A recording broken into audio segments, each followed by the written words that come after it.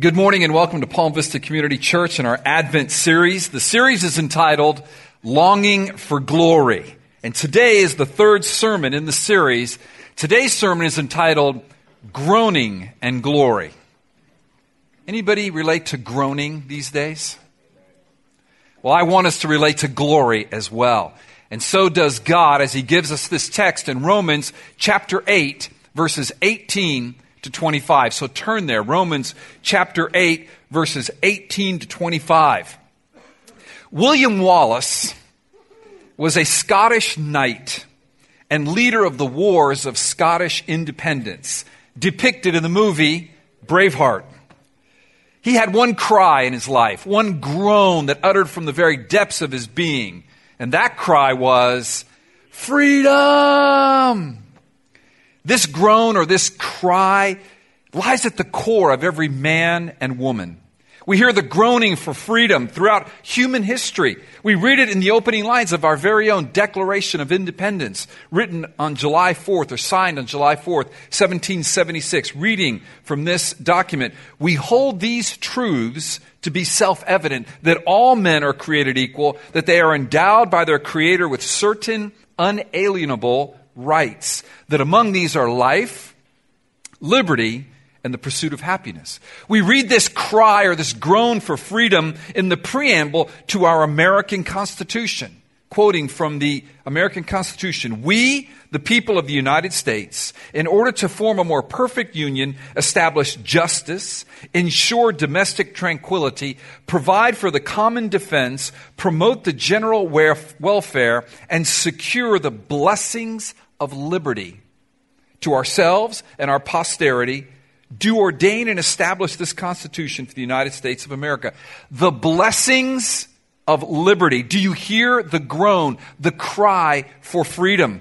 A groan or a cry echoed in the streets of Miami these past few weeks by the Cuban-American community that many of us come from, that came to this city pursuing freedom.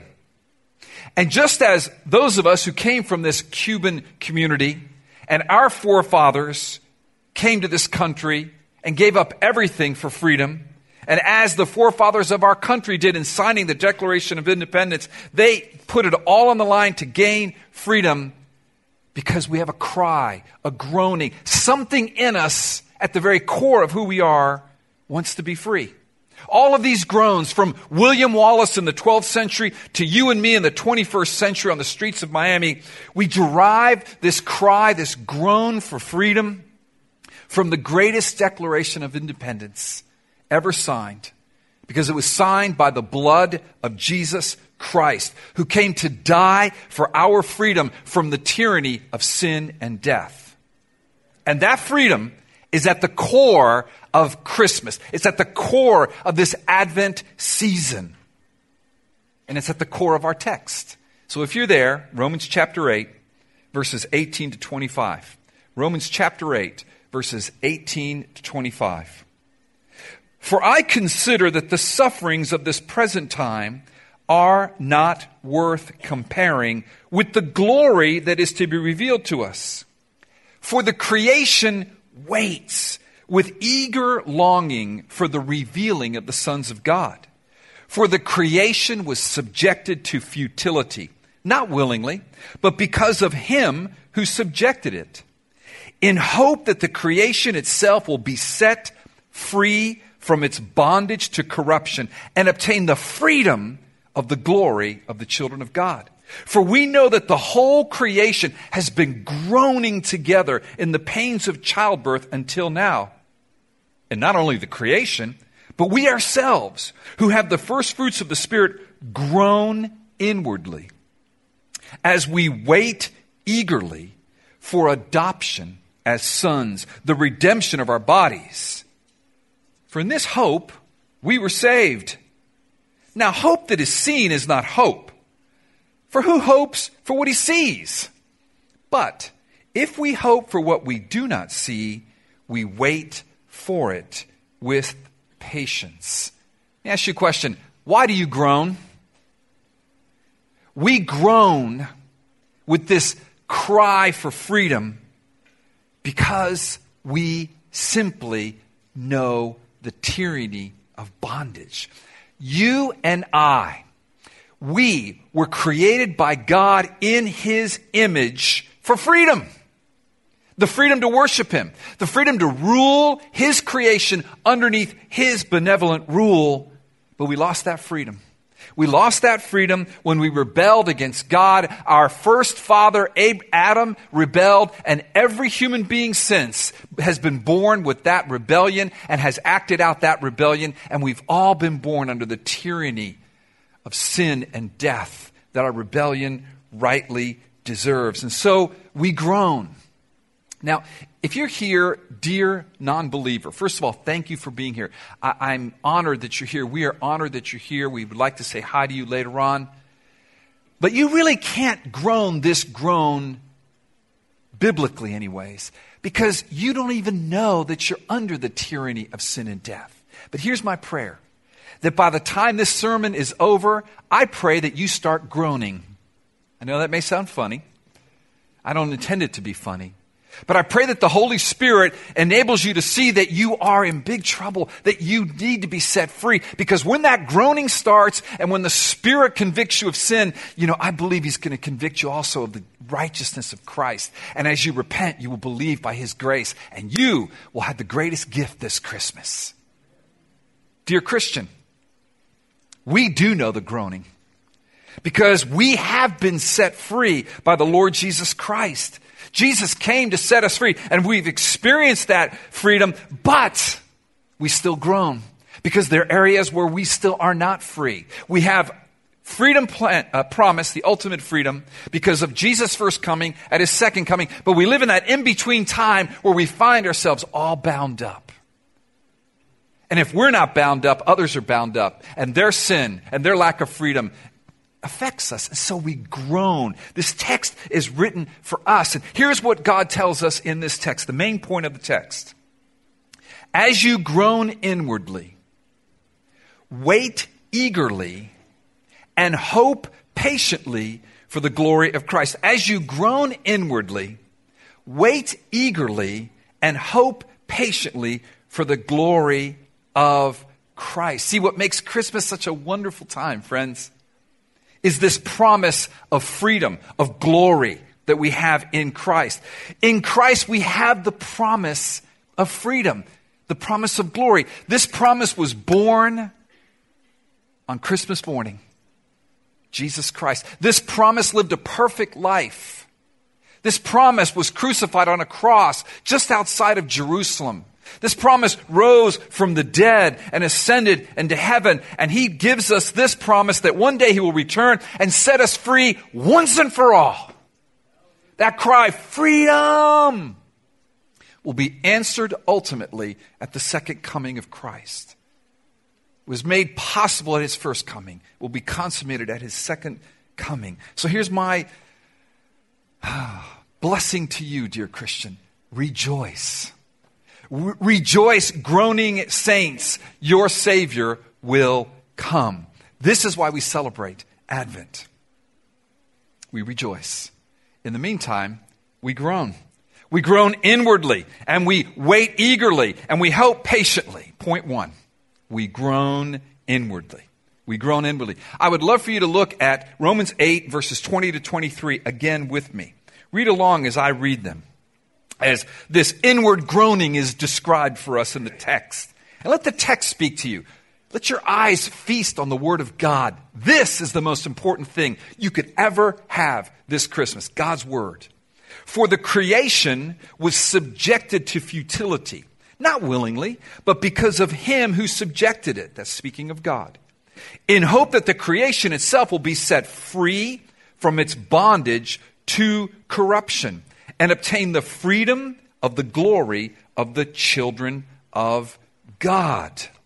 Creation groans. Why does creation groan? Because when man fell, when man rebelled against God, the punishment for that rebellion was death, and creation was subjected to this punishment. It experienced the corruption that was introduced through the sin of man, and it's been groaning ever since. Creation groans. Creation longs to see the freedom that will be revealed when the sons of God are given their freedom at the very end. It's waiting eagerly as it's groaning for that day when it'll be set free from this bondage of corruption on that final day. Thomas Schreiner, in his commentary on this text, said the following on the screen. The creation longs for this revelation of God's children because that revelation will be the fulfillment and fruition of creation's function as well. Well, it's not just creation that groans, but we groan. You groan. I groan. Look at verse 23. Verse 23. And not only the creation, but we ourselves who have the first fruits of the Spirit groan inwardly as we wait eagerly for adoption as sons, the redemption of our bodies. Verse 23 describes this inward groaning that we have because of the presence of sin. All right, so dear Christian, here's the truth for you. You've been delivered from the penalty of sin. That's what happened on the cross. Jesus died. The reason he came to die was to deliver you from the penalty of sin. He took your punishment. It was capital punishment. It was the wrath of God. So you've been delivered from the penalty of sin. And dear Christian, you've been delivered from the power of sin. When Jesus rose from the dead, he made it possible for us to receive forgiveness, and he overcame death. So the power of sin is death. And you, dear Christian, by your faith in Christ, you will not die eternally. You will live in the resurrection. So you've been delivered from the penalty of sin and the power of sin, but you haven't been delivered from the presence of sin. And it's not the person sitting next to you. It is that thing that's inside of you, what the Bible calls indwelling sin, what the Bible calls the sin nature, what Paul in the previous chapter writes about in Romans 7. So let's look at Romans 7 because that's the context for Romans 8 to understand what he's talking about, that we groan inwardly. Look at Romans 7, just a couple of verses on the screen. Romans 7, 21 to 24. Paul is describing the inward groaning that we all have. So I find it to be a law that when I want to do right, evil lies close at hand.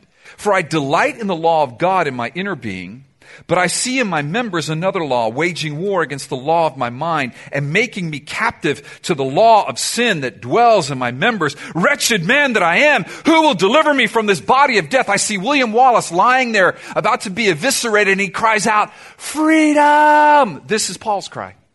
This is your cry. This is my cry. We groan. We're free from the penalty of sin. We're free from the power of sin. But man, its presence is all too real to me. But listen to Paul's response to this cry for freedom. Romans 7, 25 to 8:2 on the screen. Thanks be to God through Jesus Christ our Lord. So then I myself serve the law of God with my mind, but with my flesh I serve the law of sin. There is therefore no condemnation for those who are in Christ Jesus. For the law of the Spirit of life has set you free in Christ Jesus from the law of sin and death. Hallelujah. Jesus delivers us. And let me just say this, dear non-believer, nothing can set you free from the law of sin and death but Jesus Christ. That's the deal about Christian. And he has set you free. And I pray he open your eyes to that reality, that you would really, really understand it and really, really repent, and you would experience true freedom. But when you do, you will still groan because there's indwelling sin. And not only do we groan because the sin within, what the Bible calls indwelling sin, but we groan because of the sin out there. We groan because of the enemies of God who become our enemies when we convert to be a Christian. And we see that groaning, that outward groaning, in the second part of Romans 8. Look at Romans 8, 37 and 39. No, in all these things we are more than conquerors through him who loved us. For I am sure that neither death nor life, nor angels, nor rulers, nor things present, nor things to come, nor powers, nor height, nor depth, nor anything else in all creation will be able to separate us from the love of God in Christ Jesus our Lord. There's a lot that seeks to separate you from the love of God. That's where the groaning comes. Things outside of you people sinning against you, forces arrayed against God, and since you are now God's in Christ, they're arrayed against you. But here's the promise. In your groaning, nothing can separate you from the love of God. And that's what our text says. Back to Romans chapter 8. We groan inwardly, but we wait expectantly. We groan inwardly, but we wait expectantly. Look again at verse 23 of Romans 8. And not only the creation groans, but we ourselves who have the first fruits of the Spirit groan inwardly as we wait expectantly or eagerly for adoption as sons, the redemption of our bodies. As God's children, we groan with God's firm pledge that He came to set us free. We experience a measure of freedom now, but we will experience the ultimate freedom then. And here's what He's given us to give us a pledge of that, like a down payment for a house or whatever. He's given you the Spirit. Look at those last few words of verse 23. In the middle of 23. But we ourselves who have the first fruits of the Spirit. What God is saying there is, God the Holy Spirit communicates to us the surety, the firmness. He promises, the Spirit of God Himself within us says, this is going to happen. So that's why our inward groaning can also have an eager expectation of the glory to come, because God assures it. In the midst of our groaning, we wait eagerly. Point 2, we wait eagerly. So what are we waiting for? In verse 23, it says, we groan inwardly and we wait eagerly. You see it? Put your finger on it. What are we waiting for? What are we waiting for? Well, according to the text, we are waiting for our adoption, the redemption of our bodies. But wait a second, Al. I thought if I'm a Christian, I'm already adopted. In fact, if you look at the verses just prior to our text, that's exactly what Paul says. Look at them with me. Look at verse 14 of Romans 8. Romans 8:14. For all who are led by the Spirit of God, okay, I've got the first fruits of the Spirit, that must be me, are sons of God. There it is. For you did not receive the spirit of slavery to fall back into fear, but you have received the spirit of adoption. That sounds like present tense, Al. Or even past tense. I have received. Why am I eagerly waiting for something that I already have? By whom we cry, Abba, Father. Verse 16, the Spirit Himself bears witness with our spirit. This is the Spirit of God. That we are children of God. Yes, because we've been adopted. And if children, then heirs. Heirs of God and fellow heirs with Christ. There's a hint. There's a hint. The reason we eagerly wait for what we already have is because we don't already have it to the fullest degree that we will have it. This is the great dilemma that we call the already not yet. Yes, you are adopted.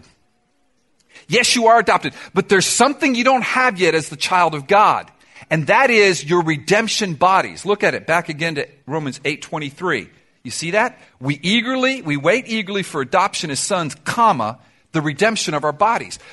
The redemption of our bodies is the glory to come, that one day this failed body, no matter how beautiful it may be, this failed body will be a glorified body. No more sickness, no more aging, no more tears, no more hurt knees and hurt elbows and whatever you have, hurt feelings. We're going to have glorified bodies when Jesus comes back a second time. So the adoption He's talking about here, you already have, but this aspect of it, He's pointing to the end time. It has an eschatological sense to it. That just means end times.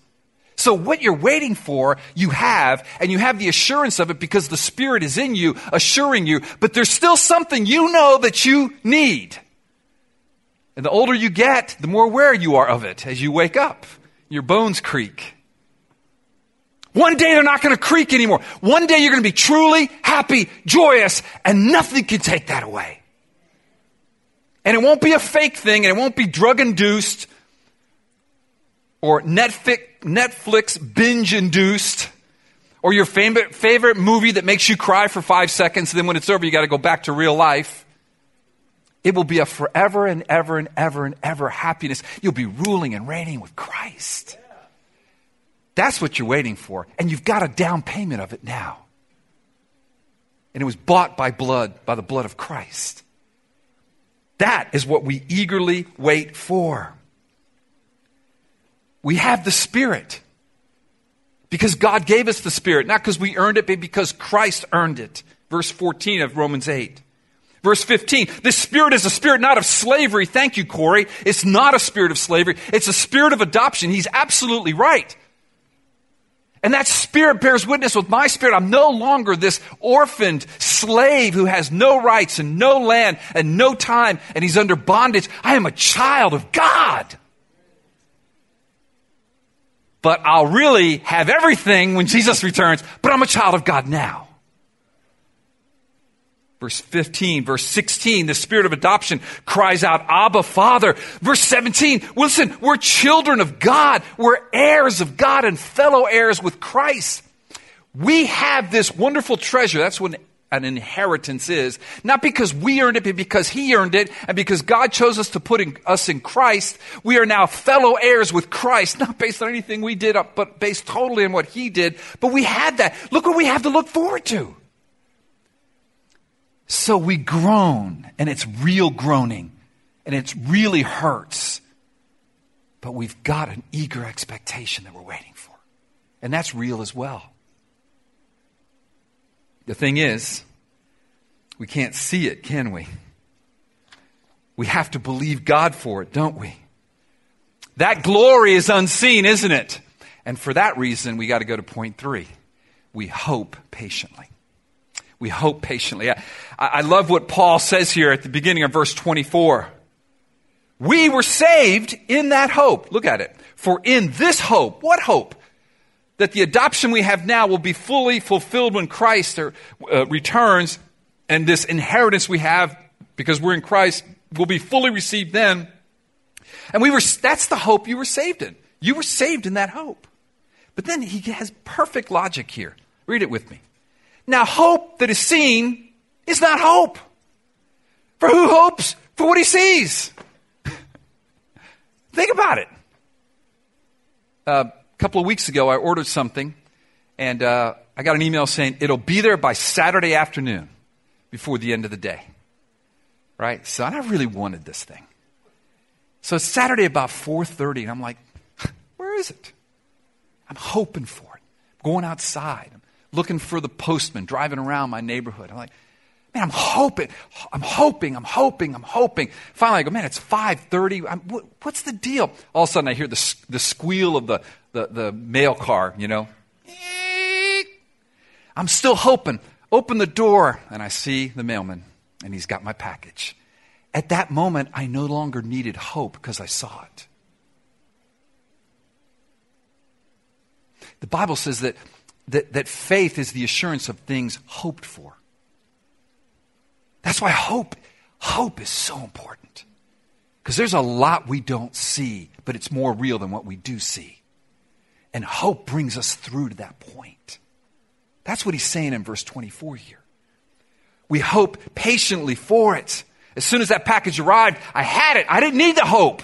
And when Jesus arrives, we'll have it. We don't need the hope. But we need it now. We need it now. What's so amazing about this passage, friends, is that at the second coming of Christ, at his second advent, we will see his glory. We will experience true, final freedom from sin and death, from its power, from its penalty, from its presence. And we'll have this accompanying glorification that we know that we want, though sometimes we don't even know what it is we want. We just know there's something more. There's something more. Yes, you're made in the image of God is God. And ruling his creation under his wonderful, benevolent care and rule. And nothing can fulfill it. No success at work, no getting into the school you want to get, or the career you want, or the relationship you want, or the bank account you want, or the home you want. None of that's going to fulfill it. They're just little pictures of it. Enjoy it. But they all are intended to point you to the ultimate fulfillment. Co-heirs with Christ, adoption as sons and daughters, glorification. Whatever glory we taste here, enjoy the taste. But it's the main course is when Christ returns. That's the point. And until that day, creation and we hope patiently for this freedom. Again, back to verses 22 and 23. For we know that the whole creation, verse 22 of Romans 8, has been groaning together in the pains of childbirth until now. Ladies, you understand the pains of childbirth? We men can't, but we've seen pictures and we've even been there, and it looks pretty rough. That's creation. But look at verse 23. And not only the creation, but we ourselves who have the first fruits of the Spirit groan inwardly as we wait eagerly for adoption as sons, the redemption of our bodies. This is the description of what he says in verse 21, obtaining the freedom of the glory of the children of God. The freedom of the glory of the children of God is full adoption, full redeemed bodies. All the cosmos is waiting for that day. And when that day happens, everybody's going to say, yeah! And because we're the crown of creation in the image of God, it's us. Not because we're anything, but because we're made in his image. That day when we bust through that tape and we have the redeemed bodies, creation is going to go, finally, yes. It's going to look at us and go, yes, they got their glorified bodies. We're going to be really happy, but creation's really happy. That's what this text is saying. The whole universe is going to be happy. And we must patiently hope for that day. Here's the appeal. We inwardly groan, crying out for freedom, like William Wallace. You've seen that scene at the end of the movie when he just cries out with all of his heart. We eagerly wait for this glory in faith to be revealed, and we patiently hope for this glory that will come at the second coming of Christ. Our hope is not in some document signed by men, but in a covenant signed by the blood of Christ, certified by God the Father in the resurrection, and sealed by God the Holy Spirit in our hearts. Father, Son, Holy Spirit, the mighty three in one, assures us of the hope of true freedom and glory in Christ to come. So Al, what does it look like for me to wait eagerly and to hope patiently? I got groaning inwardly. You don't have to tell me about that one. I can tell you a few things about what it looks like to groan inwardly. And I'm not just talking about bad Mexican food, but just, groaning inwardly. But what does it mean to wait eagerly? What does it mean to hope patiently? Here's what I think it means. It means that God sees what you're hoping for right now. He put it in your heart. Maybe it's a career that you're hoping for, to serve maybe the government or someplace. Maybe it's getting accepted to a school that will launch a career that you really love. Maybe it's a relationship that you long for. Maybe it's to have a child if you're a young couple that have no children. Maybe it's to see a church flourish. Maybe it's to see a job, your position at work advance. Maybe it's to see a resolution of some things. Maybe it's to see a city won. I don't know, whatever it is. But God cares. He cares about that. He cares about you. Why? Because you're in the image of Him. So your little victories and glories that you're looking for, He's watching. He just wants to remind you this. He'll give you some, and some He won't. But the ones He gives you, they're to give you this foretaste of the ultimate glory to come. So as I wait, as I hope, as I ask God for healing, as I ask God for employment that is not underemployed, as I ask God for a new career, as I ask God for a relationship, as I ask God for a home, as I ask God for whatever, and I really hope and I glory, that honors God. God put it in you to want to work hard and serve your government. God put it in you to want to work hard and do really well at home, to have a beautiful home. God put that in you because that's part of the deal of ruling underneath His rule. It's in you. Now, when it goes off the tracks and that becomes my God, then we're in trouble, right? Welcome to the world. But as long as enjoy it. Oh, but don't stop there. When you're done mowing the lawn, everything's trimmed perfectly. The sprinklers just came off. Your home looks like Better Homes and Garden. And you sit back with that beer in your hand, and you're going, oh. Don't stop there. Take a moment and think about the eternal glories in Christ, because that moment was intended to make you long for the ultimate moment. You got that? When your team wins the Super Bowl, whatever it is, When you rescue someone and it's a miracle. Enjoy that moment and then take a moment and say, oh Lord, I wonder what glory is going to be like. See what I'm saying? That's what I think it means to wait eagerly and hope patiently.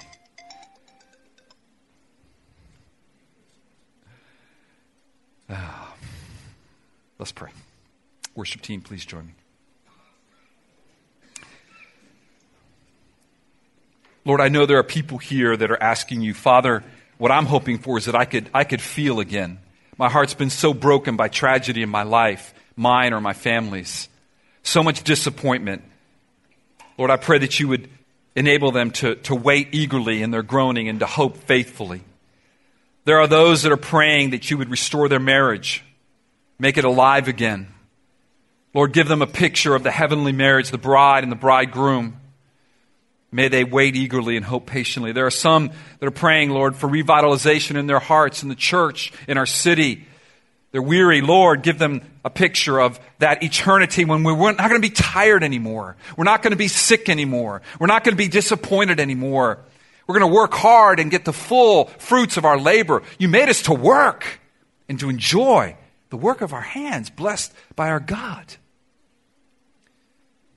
Lord, I pray that you would teach us as a church how to wait eagerly and hope patiently in your glory in the midst of our inward groaning. Lord, heal your people. Strengthen your people. For our hope is that Christ the Lord was born on that day. He will come back on a future day, and we live in that time where we just wait eagerly and hope patiently. In Jesus' name, amen. I want to stand and sing Glory Be to God. Christ the Lord is born. Christ the Lord is born. This is a time where God is ministering in our midst. So if you would like prayer, we are here to pray with you. We're not in a hurry at all. If you want to go to someone else and ask them to pray for you, let's do that. If more people come here for prayer, some of the community group leaders just join us here. But let's worship the Lord and thank Him that Christ the Lord is born today. Our hope of glory has come. All right, so let's worship Him together in song. Zeke, would you lead us? If you want prayer, please come on down.